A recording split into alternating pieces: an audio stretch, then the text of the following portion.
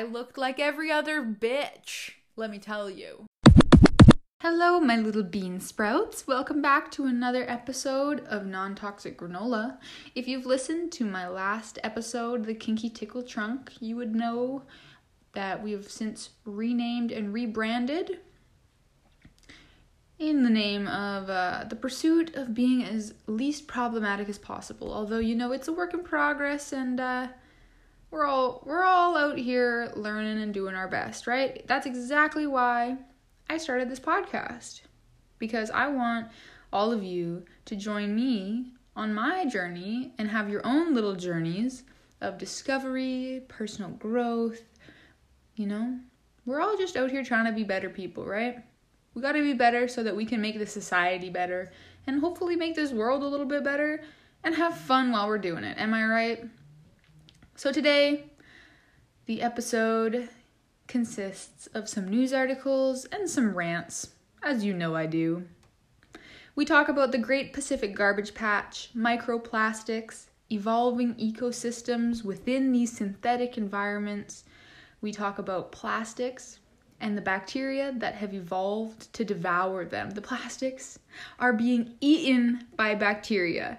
Now that is something to celebrate, in my opinion. And finally, you're going to hear me talk about some of the things contributing to the microplastic accumulation, one of which, you know, stemming from a really common Pacific Northwest stereotype outfit. Let me just say, the patagucci is perhaps at fault. Stay tuned. You'll learn a thing or two about the environment, about the ocean, about plastics, and about how harmful the patagucci Blundstone combo could be, both for your fashion sense and the environment. All right, let's go.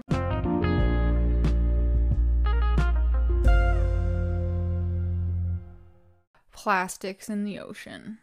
Okay, so to begin, we're going to start out with an article posted to BBC News written by Victoria Gill, and this was posted December 4th, 2021, titled Pacific Ocean Garbage Patch is Immense Plastic Habitat. Scientists have discovered marine animals living on plastic debris in an area of open ocean dubbed the Great Pacific Garbage Patch. Plants, animals like anemones, marine bugs, mollusks, crabs, and more have all been found on 90% of the debris. But scientists are concerned that it may help transport invasive species. Yikes! So, to be specific, for those of you who have not heard about the Great Pacific Garbage Patch, essentially, within the ocean, there are these gyres, okay? Areas where circulating currents cause, in this case, floating debris to accumulate in the middle of the gyre, causing this patch of garbage. There are at least 5 plastic-infested gyres in the world, but this one is thought to hold the most floating plastic, estimated to be about 79,000 tons, or more than 610,000 square miles. Okay, that's 1.6 million square kilometers. Okay? Holy fuck. Now, I'm gonna elaborate a little bit more about, first of all, what a gyre is, and second of all, a little bit more of a visual to help everyone conceptualize just how large of an area this is. Because, you know, I mean, yeah, you could say a big number, and it's a big number, and you're like, oh shit, that's a big number.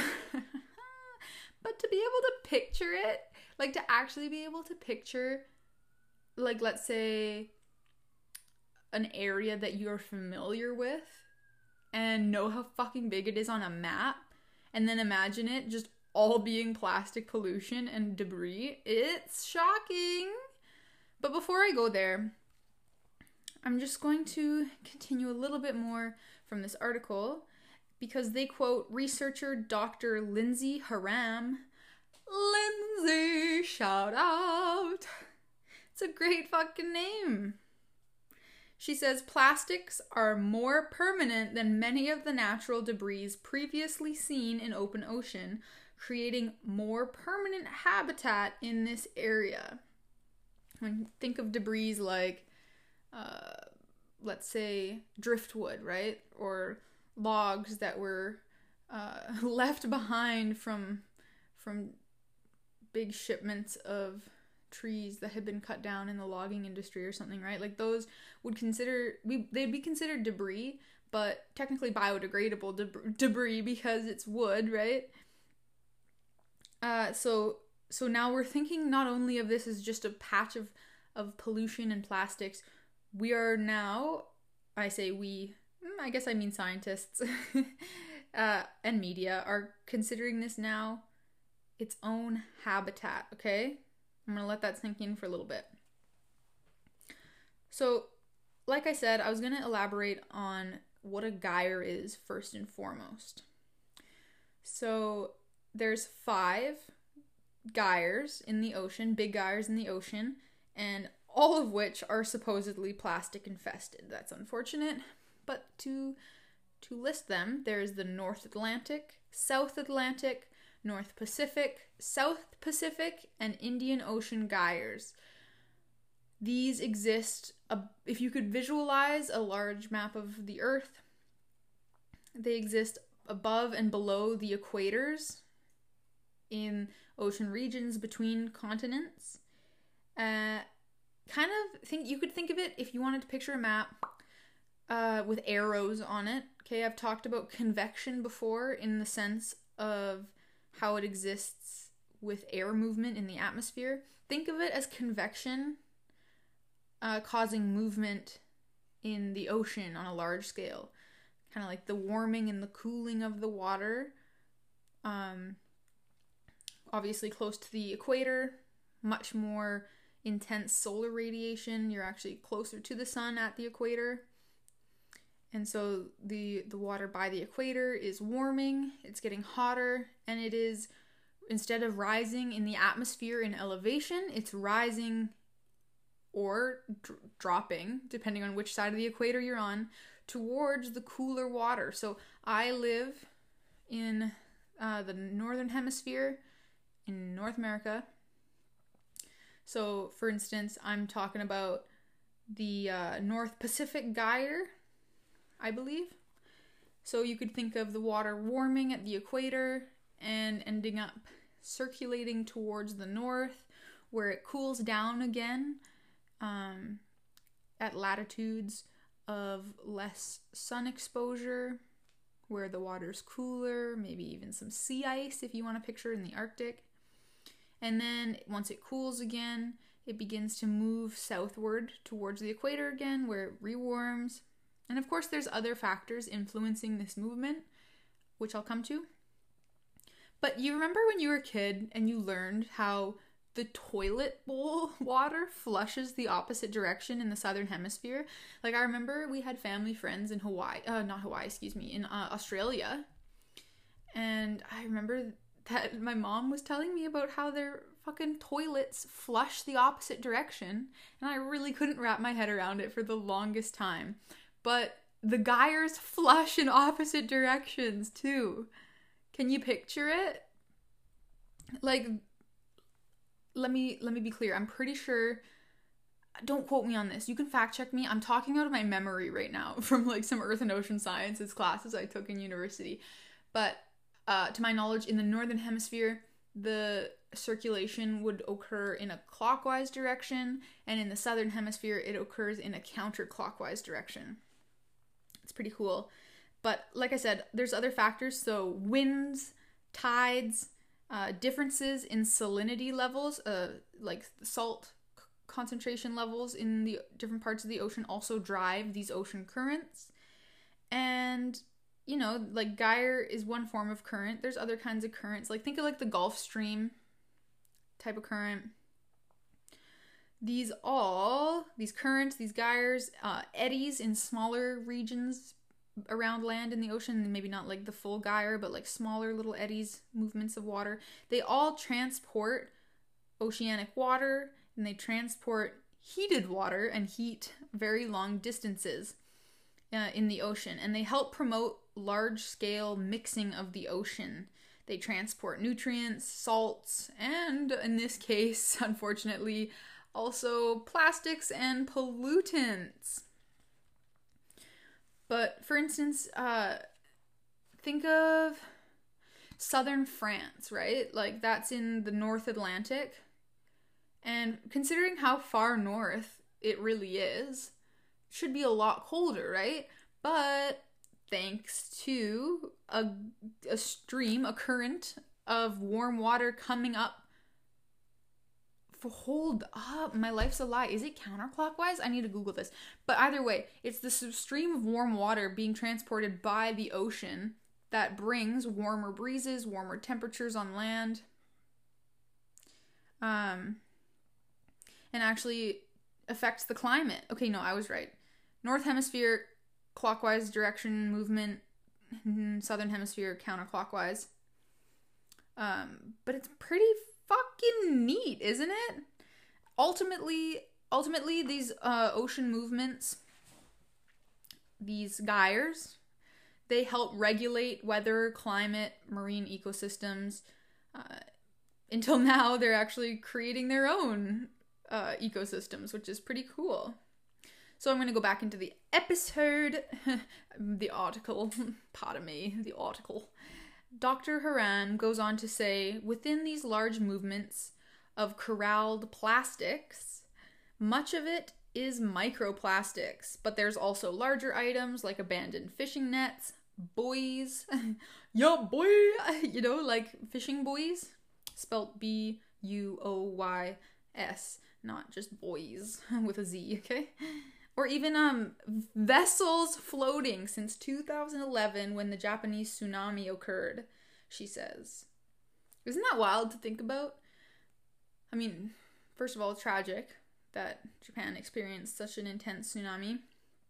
But isn't it wild to think about all of the debris, all of the seafaring vessels and ships that were anchored in harbors that just got completely taken out to sea? Just disappeared. Well, I guess not disappeared because they are all congregating at the center of these gyres. So there you go. Maybe you could go find your missing boat if you really felt determined. You know where to look, is what I'm saying. So Dr. Haram says, we want to get a handle on how plastics may be a transport for invasive species to coasts, and describes these plastics as acting as a raft for organisms and species. Scientists said the discovery highlighted another unintended consequence of plastic pollution, a problem only expected to grow.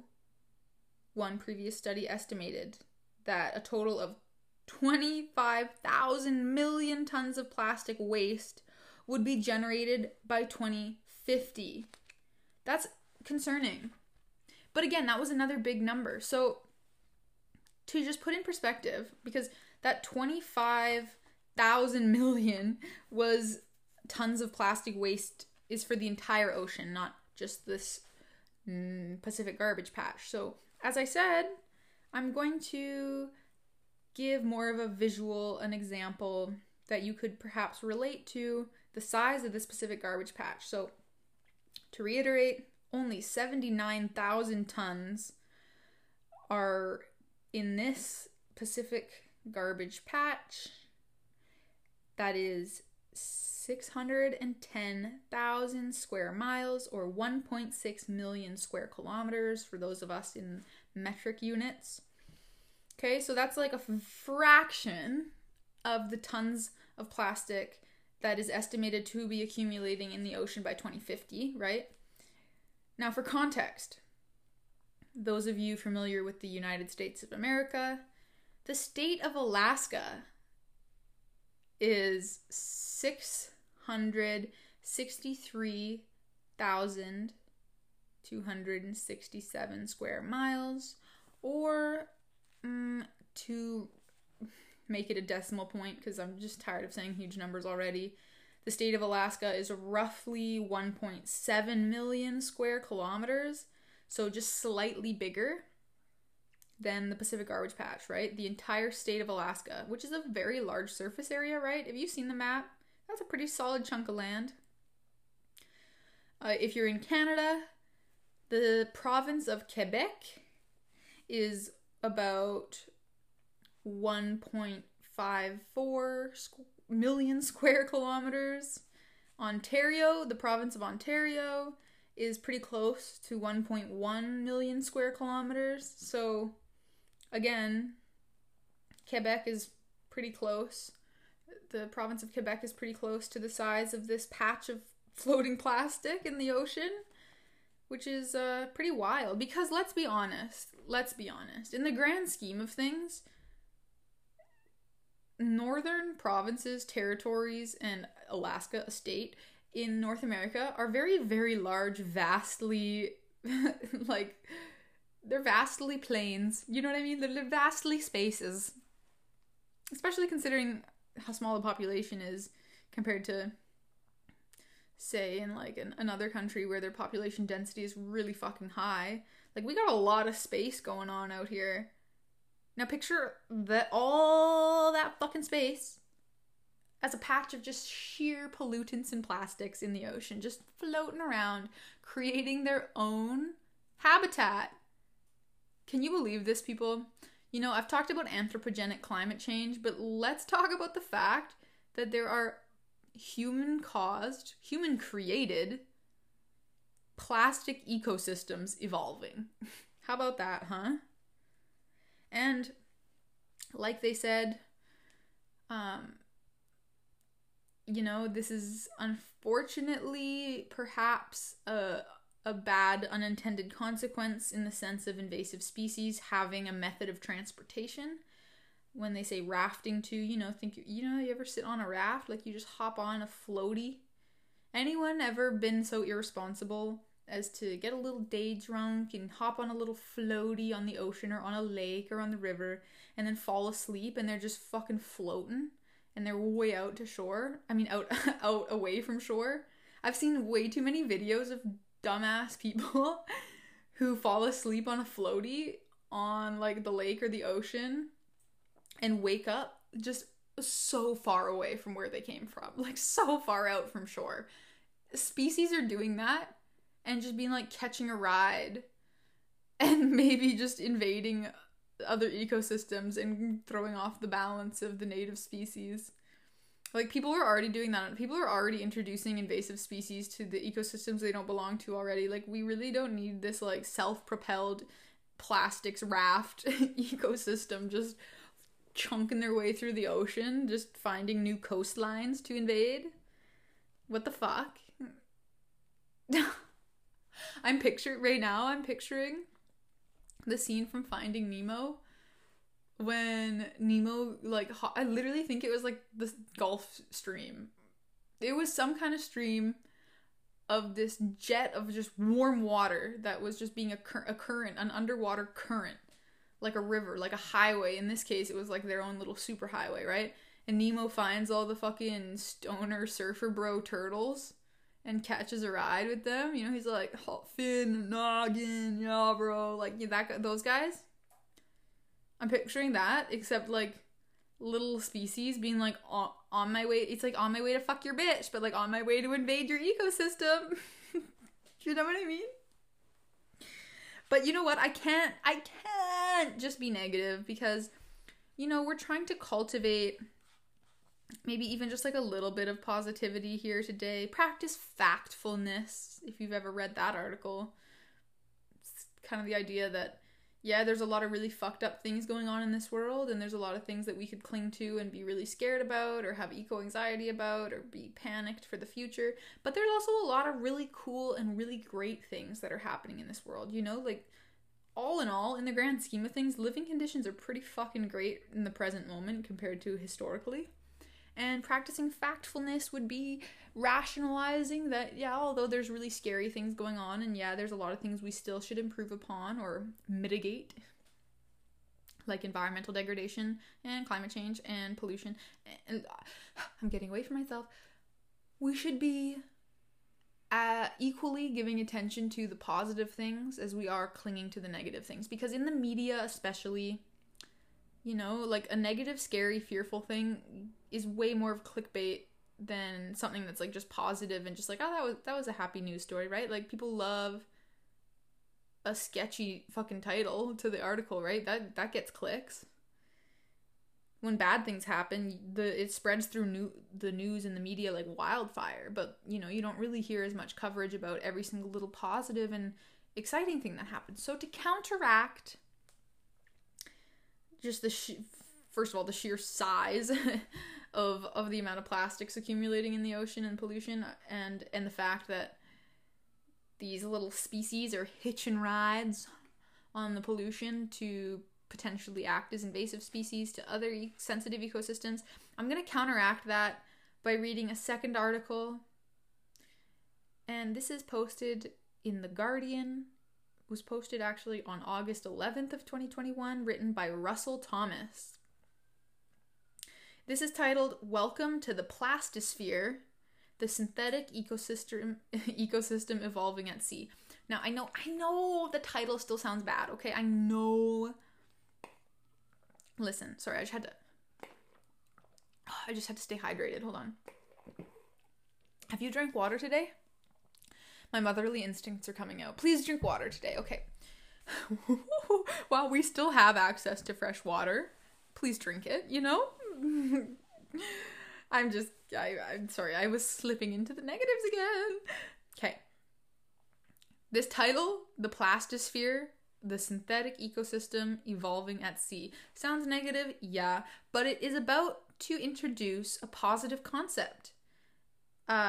And I first found out about this, I believe it was the summer of 2018, maybe. I think I first read an article about this, and I got stoked. Okay, when I tell you I got stoked, okay? Like, my brother and I were geeking the fuck out over this. Like, this is exciting fucking news, okay? Mother Nature has her way, is what I'm saying, okay? But before I'm building it up. See, I'm trying to get you excited here, my loves. But before we get to that, I'm gonna summarize a bit more about what they say, because they also introduced the term plastisphere, right? So we talked about how this habitat is kind of evolving. They're specifying the name as a plastisphere, a synthetic ecosystem. Ocean plastic has created a unique home for specialized organisms, from animals that travel on it to bacteria that eat it. You know, I love it when they tell me they eat it. Do you know what I'm saying? Are you catching my drift? Like, if you're not gonna eat it, I don't want it. Do you know, are you getting the innuendo here? Are we following? Are you granola hose? Are we following the... Listen. Eat it or bust, okay? But not that way, because if you don't eat it, you don't get to bust. You get what I'm saying? Okay. Bacteria that eat it. Baby, hear me out. They have discovered bacteria that, quote unquote, eat plastics. Now, the proper term would likely be degrade plastics, but eating it is a way better way to title it, because you know we love the sexual innuendos. We cling to the sexual innuendos, my loves. My little hoes. To be specific, there's one type of plastic in particular that this article is talking about in relation to the bacteria that is found in plastic water bottles. This is abbreviated as PET, but it's polyethylene terephthalate, for anyone who fucking knows whatever that means. Any chemists out there. But we're gonna go with PET, or PET, okay? Why? I'm sorry, why are these all sexual to me? I need to get my head out of the gutter, okay? So a study in July of 2021 published in the Microbiome titled a multi-OMIC characterization of biodegradation and microbial community succession within the pet plastisphere. They found 2 bacteria capable of breaking down these PET plastics. The headlines often paraphrase this, referring to the breakdown as eating plastics, but you know, I can't stop. I'm holding my tongue from making more fucking jokes. Okay, I'm not even gonna go and try and fucking pronounce these 2 bacteria, okay? They're abbreviated to, again, I'm just gonna call them BHET1 and BHET2. But fuck it. The first one is like Theoclara SP, the BHET1, and the other one is Bacillus SP BHET2. Pardon moi if I mispronounce that. Your bitch is not a chemical engineer. I thought about it for a minute and then I was like, I hate chemistry and I hate calculus because them bitches get hard as fuck in university. I liked them in high school, not down in university. They don't call it killer chem for nothing. Now, these bacteria were isolated in a lab, but they were discovered in the ocean, okay? You hear me? Gotta flip the page here. Flip the page, okay. Pardon the background noise. I've gotten feedback on that before, but I don't know what to tell you. I live in the Stone Age. I'm not reading notes off my laptop. I'm reading this out of a motherfucking journal that I took paper notes in. Call me a 40-year-old man. It is what it is. This article goes on to say, these bacteria are the latest example of new organisms that appear to be growing in a unique environment, being vast amounts of plastic at sea. The plastisphere is a region similar to the way the atmosphere refers to a region of air surrounding Earth's surface, but this plastisphere is also an ecosystem like a coral reef, a plasticized marine environment. We've heard it referred to already as the Great Pacific Garbage Patch, and it's the most well-known concentration of seaborne plastic waste, and is spread. They give another example of a region to compare it to. It's spread over a region or area roughly twice the size of France. Now, Linda Amaral Zettler, a marine microbiologist from the Netherlands, was the first to coin the term plastisphere. She says the plastisphere has been around for as long as plastics have existed, but what's new is our understanding of just how complex these ecosystems, this world of plastic ecosystems can be. Within them, there are photosynthesizers like planktons, there are predator and prey, there are symbionts and parasites, allowing for a full gamut of interactions possible as in other ecosystems, says Amaral Zettler. In 2016, a Japanese scientist, pardon me again if I mispronounce this, but a bitch does not speak fucking Japanese. Idionella sakaiensis. Oh, fuck me up, man. I'm so disrespectful. Idionella sakaiensis.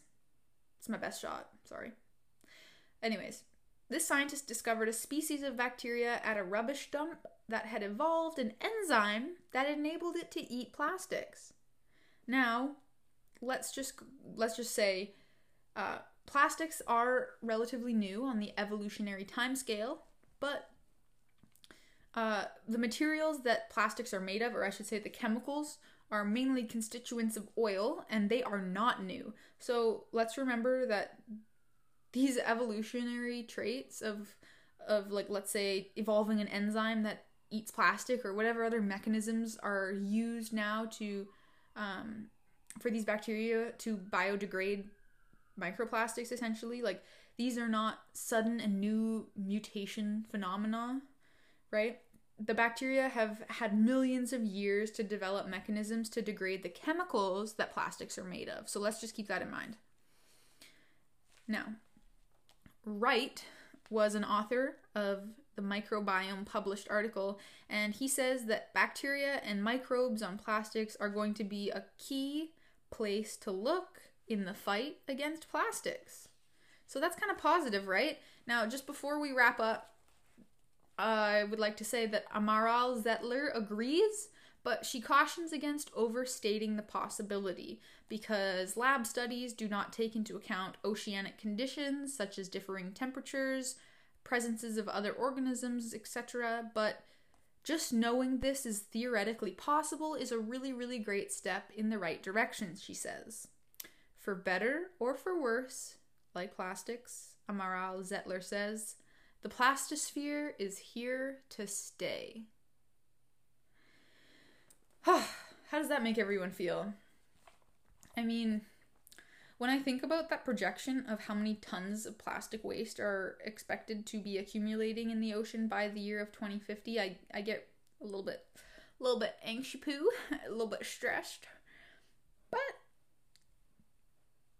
as an antidote for that anxiety, I really like to think that, Earth systems and ecosystems have a level of homeostasis similar to what we as human organisms have within our bodies that try to maintain a stable kind of environment, right?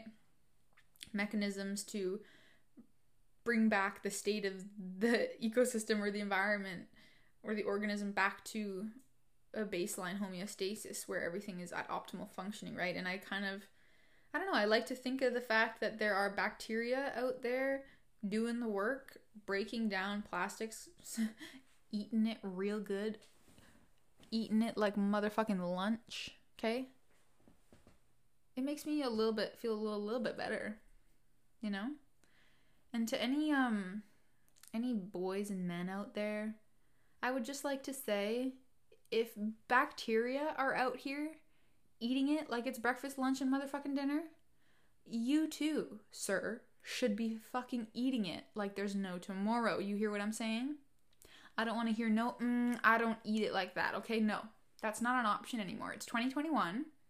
Okay, if bacteria are out here doing the dirty work for plastics, you can do it for biofems, okay? Thank you. Thank you for coming to my TED Talk. Thank you. Round of applause. I know. Thank you. I'm out here doing the work. I'm doing it for everyone. I'm helping help me help you. You know what I'm saying? All right, let me reel myself back in for a moment. Whew. All this talk about microplastics and the ocean and microbiomes and everything like that, they really have me reminiscing. The first season that I worked as a wilderness guide was the summer and fall of 2017, I believe. I think, yeah, that's right. If not even 2016, dude. Because it was 2017. It was for sure 2017. And in this first season that I worked as a guide, we had a lovely young woman who came and did her practicum with us. And she was from Belgium. Her name was even, you know what? This was the sweetest part. Her name was Marine. And she had just completed her master's degree in in marine biology. So she studied marine biology in Belgium and came all the way out to the coast of British Columbia to do a practicum. Specifically, mostly she was on the boat doing whale watching, not really doing anything else because technically wasn't a guide, but was more like a naturalist interpreter for us. And every single night at the lodge, the staff, we would take turns. We're on our scheduled rotation, and after dinner we would give a formal presentation to the guests that were there for the night. And we all had a different topic of interest that we would do a speech and a PowerPoint presentation on. Maybe some props were involved. Something that was really engaging and educational, informative for the guests. And Marine did hers on her thesis, her master's thesis, which was, can you guess? About microplastics. And I learned so much about microplastics at the time.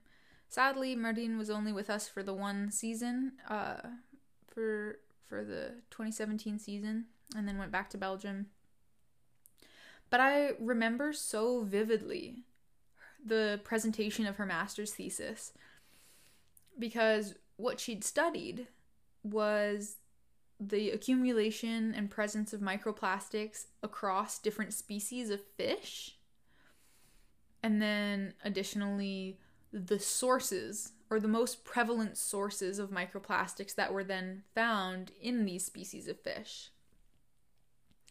Because, as I'm sure you've been able to infer for yourselves, when there's so much plastic pollution in the ocean, whether it's larger debris or even already pre-existing smaller microplastics being released, it's all still being broken down more and more. Think about how sand that you find on a beach, like white sand beaches, all of that was that was rock, like big rock at one point that was just pummeled and broken down and just worn away at until it was made into smaller rocks, and then pebbles, and then large grain sand, and then fine grain sand, right?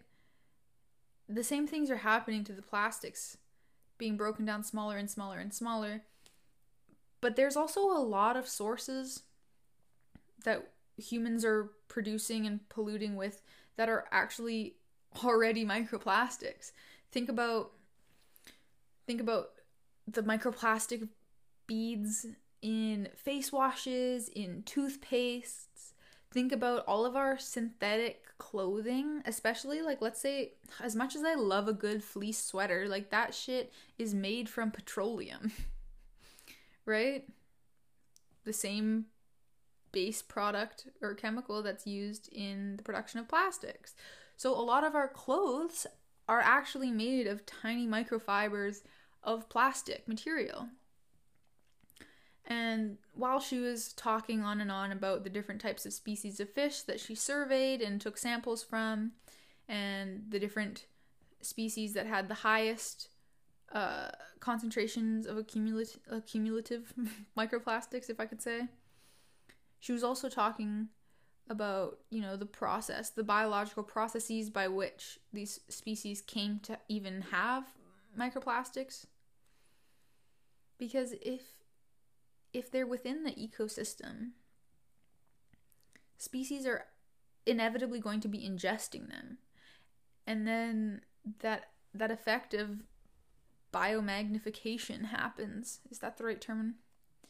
Biomagnification, let me just double check. But essentially, as you travel up the food chain, or the web of life, the species from smallest to biggest, they're not only ingesting any potential microplastics in their environment, but they're also ingesting the microplastics that have been ingested by the smaller species that they're ingesting. So think of it this way, right? Us humans, through our industrial production and consumption, we are emitting a lot of chemicals, a lot of fossil fuel emissions, a lot of plastics, okay, into the environment, ultimately going into both the atmosphere and the ocean and all of our freshwater hydrological cycles, So now picture we have really small photosynthesizing phytoplanktons. Okay, now they're absorbing these chemicals, these microplastics, anything that's in their environment. Now you have the slightly larger zooplanktons and the phytoplanktons who are consuming smaller algae and planktons, okay? Now you go up again, you have small species of fish or other kinds of marine species like herring who are eating now the zooplankton and phytoplankton. Go up again, you have salmon, bigger fish like tuna. Probably you've heard about how a lot of tuna has quite the bioaccumulation of lead and is probably wise to eat in small quantities because of that. right? Then you have, let's go up again, now you have your resident orcas, who are salmon-eating orca, large mammal, who are consuming these bigger species of fish. And now these largest mammals, us included, by the way, when I gave that example of the tuna and the bioaccumulation of lead, humans are the large mammal then consuming the salmon or the tuna, right? Now, not only do you have a little bit of microplastics that had been put into the ocean, right? We're not just absorbing what microplastics are around us in the ocean. We are ingesting every single molecule that is, like, let's say fat soluble, right? Not necessarily anything that's water soluble. Vitamin C is water soluble, right? You could eat a fuck ton of vitamin C, and anything that your body doesn't use, you're probably gonna piss out. But things like lead, microplastics, these things are not necessarily just going straight through our body, right? They're stored in our fat cells, in our bodies, maybe other kinds of things. I don't know if you're a specialist in this area. Like, if I'm saying something wrong, call me out. But you're having all of that accumulate up every single species in that particular food chain, right? That biomagnification, the bioaccumulation, these are all effects. Like mercury is another thing. Maybe it was mercury that was a problem in tuna. Right? Yeah, maybe mercury was more of a problem than lead. But they're all prevalent. And so my point is, this girl was looking at them, right? And seeing what different species ended up accumulating the most in their bodies. And then she would go even deeper and see exactly, okay, like these particular microplastics that we're finding, where did they originate from? And I have to say, like, I've already given you the answer here to what I'm about to talk about, but it personally blew my mind at the time. In the summer of 2017, if you had asked me what is the biggest source of plastic that I being Marian, what's the biggest source of plastic discovered within these species of fish, I probably would not have guessed this. But the answer was microfibers, microplastics coming from our clothing, because get this, when we wash our clothes in the washing machine, right, they're getting pummeled around. A lot of microfibers and microplastics are coming off of our clothing. And let's be honest, a lot of our gray water, a lot of the water from like our sinks and our washing machines, our dishwashers, these kinds of things, they are not being treated in the same way, obviously, as, let's say, the waste from toilets. Those go through more rigorous water treatment plants before being emitted into the ocean, before, going back out into the ocean. As my dad would say, though, dilution is not the solution to pollution. People think that the ocean is like this vast space that, it's like, oh, okay, even though we treated it, we can like dump this sewage back into the ocean and the currents will pick it up and spread it around the ocean and it won't be it's not stagnant bodies of water. It's not going to be that much of a problem. My dad has a master's degree in environmental engineering, and so he actually did a lot of designing water treatment plants and stuff like that. And he really hates, like where I live in Victoria, BC, we straight up dump raw sewage. Dude, they're only now building a water treatment plant based on popular demand, essentially. But like for a really long time, Victoria was dumping straight up just raw sewage into the ocean in multiple different spots, because claiming that because we're on the southern tip of Vancouver Island and there's such strong currents and different oceanic processes sweeping around the southern tip of Vancouver Island, that it would be okay because it would immediately get transported out to sea.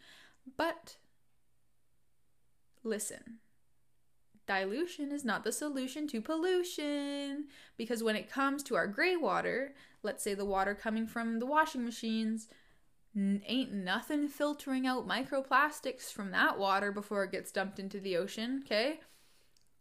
But here's the thing. I have to give you a positive now.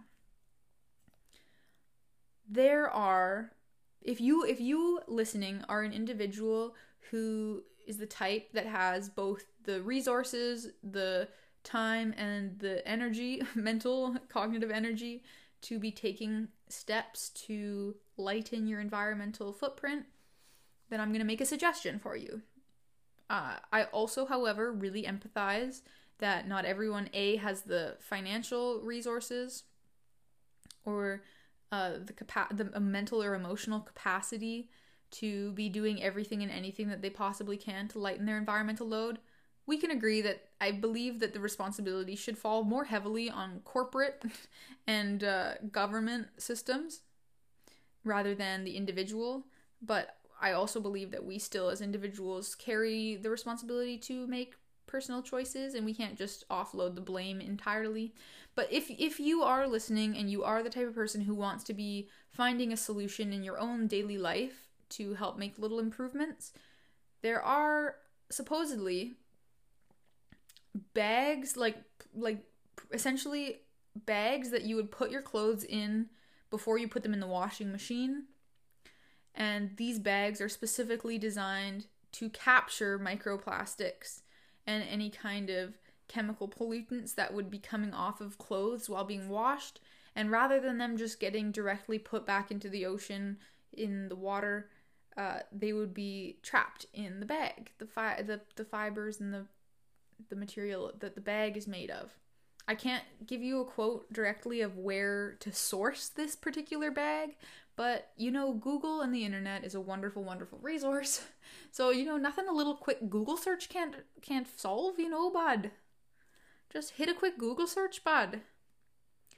And so, I thought that was kind of cool though, because here's the thing. So many of us, I never before Marine had talked about this, I had never even considered the fact my clothing, me just doing the simple act of washing my clothing, never mind the massive amounts of fresh water use that we, in particularly North America, use for washing things, I would never have considered the possibility of microplastics being dumped into the ocean because I washed my fucking my patagucci fucking fleece sweater, okay? I don't know where you live, but I'll tell you one thing, and that is on Vancouver Island. When I say patagucci, I really meant Patagonia, but we call it patagucci because that shit's expensive, okay? Do you know how many people rock synthetic? They're they call them chinchilla. The material, they call it chinchilla because it's not like chinchilla, like animal fur. It's synthetic fleece sweaters. And they're sick as fuck, man. They have pretty cool patterns on them. They're that hot shit to wear if you're kicking it on the west coast of Canada. If you don't have Blundstones and a Patagonia fleece sweater, what are you doing? I'm just kidding. Be original, please. Honestly, we all wear this too much. I only ever used to wear Blundstones and fleece sweaters and probably comfy pants when I was in first year and second year of university. I looked like every other bitch, let me tell you. I was like, yeah, this is comfy. I'm depressed. I gotta get to class. Throw on my Patagucci fleece, some comfy pants, and my Blundstones. You know how easy those shits are to slip on? Quick, easy go. And then I came out of my depressive episode and was like, I need to not look like every other bitch. And I need to branch out a little bit and not just be the PNW stereotype. I'm all about breaking stereotypes. This one guy that I knew in university, I would describe as quite fashion forward and trendy, dressed really, really well, and is from the mainland, is from Vancouver area, or specifically Squamish, for those of you who are familiar with British Columbia. But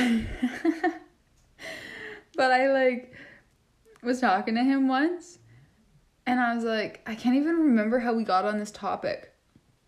I was trying to decide what shoes I should get or some shit like that, and he was like, for fuck's sakes, whatever you do, just do not wear Blundstones in my presence. He and was actually offended. He scoffed rolled his eyes at the memory of how many Blundstones he had been exposed to in his years of going to university in Victoria.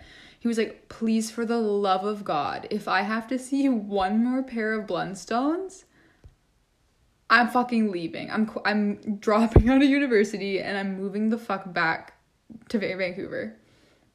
But, you know, I mean, faulty logic, because sucker, everyone in Vancouver wears Blundstones too. You can't run away. You can't get away from them. They'll follow you. But he was like, I cannot believe I have been subjected to witnessing so many fucking Blundstones in my days in Victoria. He was like, everywhere I look, like I can't get away from them. Everywhere I look, they just violate my eyes with their basic ugly footwear. He was like, what did I ever do to deserve this?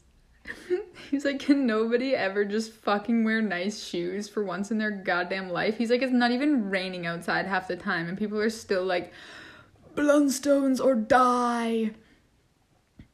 You know, like this guy would always wear like Nike Blazers or some nice street style like sneakers, right? He's so mad. Like he was like pissed. When he was ranting about how fucking sick and tired he was of seeing this PNW stereotypical fucking outfit and selection of footwear, this man was in his feelings.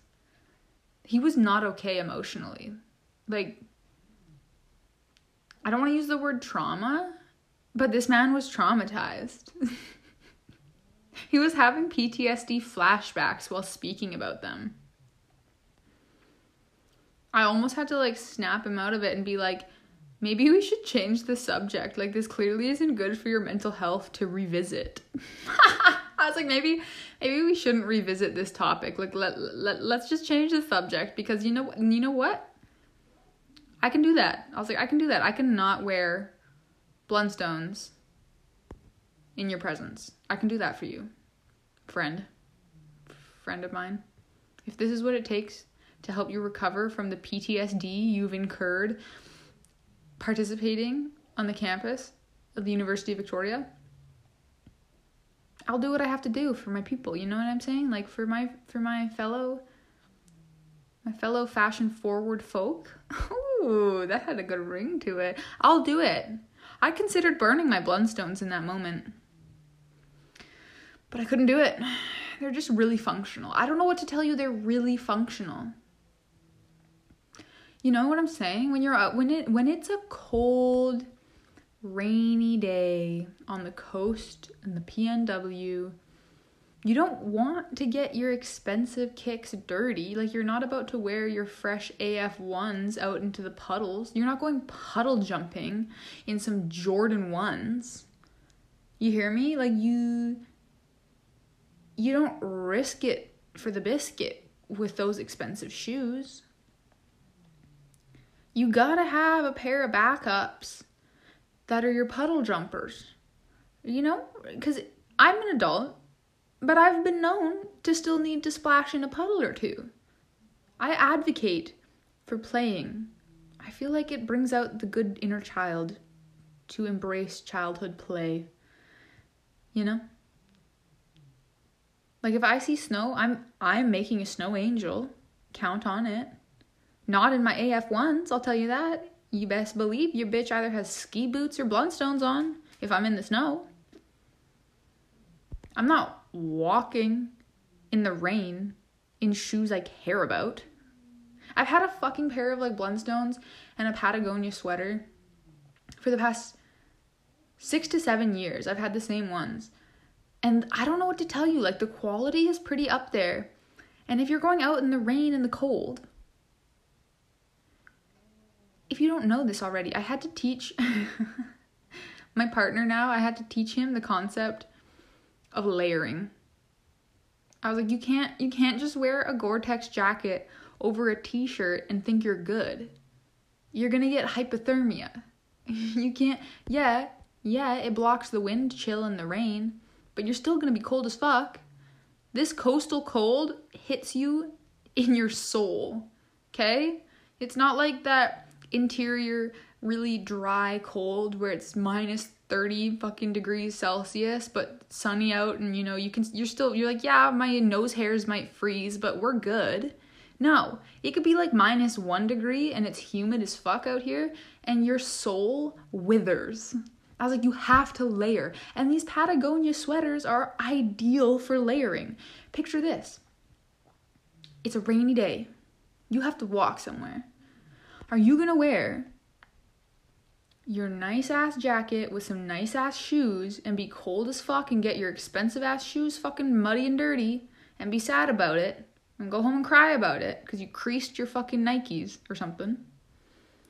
Or are you gonna pop on a fuzzy insulating layer of fleece so it's rubbing against your arms? You know, you have a t-shirt on and your arms just get caressed by this plastic, this soft, sweet plastic chinchilla with your layer of Gore-Tex jacket over top, feeling rich as fuck because Blundstones, Arc'teryx, and Patagonia are all also expensive. You feel fresh to death in this environment, I'll tell you that. You fit right the fuck in. You know how silly you would look walking around in the rain with just some street style fucking shirt on and expensive shoes that cost more than my grocery bill for the whole month, and I eat a lot of food? If you're picking up what I'm putting down, you'd look like a clown. You'd be the outcast. At a point, social pressure kicks in. If you are in a place where you look around and everyone in the rain is wearing the same shit, you're probably going to be unconsciously, the social cue is, oh fuck, so that's how you exist in this climate. Adapt or die. Adapt or die. Unfortunately, as we've discovered, there's flaws to this because this outfit has scarred a certain individual that I know, and he can't be the only one. He can't be the only one who from the bottom of his heart absolutely detests having Blundstones in his face. He does not, this man never wants to see a Blundstone again in his life. And as we just discovered, apparently our expensive fucking Patagucci fleeces are contributing to the environmental crisis with fucking microplastics. So, you know, maybe it's like a fashion faux pas and an environmental faux pas. Not to mention Blundstones are made of leather. Where are my vegans at? Are you mad? Or are you still wearing them? I'm not a full force vegan. I'm a vegetarian, flexitarian. But I'm saying, I would just like to I'm taking this opportunity to point out the hypocrisy that is this PNW stereotype. Okay, hear me out. Picture this. I'm really painting you guys a picture right now, okay? Because I haven't started my video podcast yet, and I have to keep saying picture this so that you can picture this. Is your imagination going? It better be. When I paint this picture, you better also believe that everyone in Victoria wearing this outfit claims to be very environmentally conscious, if not even environmental activist. And now I sit here and wonder, how could a company like Patagonia that advocates so strongly for the environment, and everyone who wears it advocates so strongly for the environment, but yet we don't stop and think, hey, we're still participating in consumerism, and we're still wearing things literally made of petroleum plastics. Yeah. We're wearing like animal pelts and plastic and call it fashion. Where? Fashion? Where? Definitely not environmentally conscious. I'll tell you that. We have a lot to reflect on today. We have a lot to reflect on. I mean, shout out to the bacteria eating it better than most fucking boys, because they might be the only thing to compensate for everyone in the Pacific Northwest's fucking obsession with plastic-based fleeces. But we got to do better. Okay? Okay. Bye!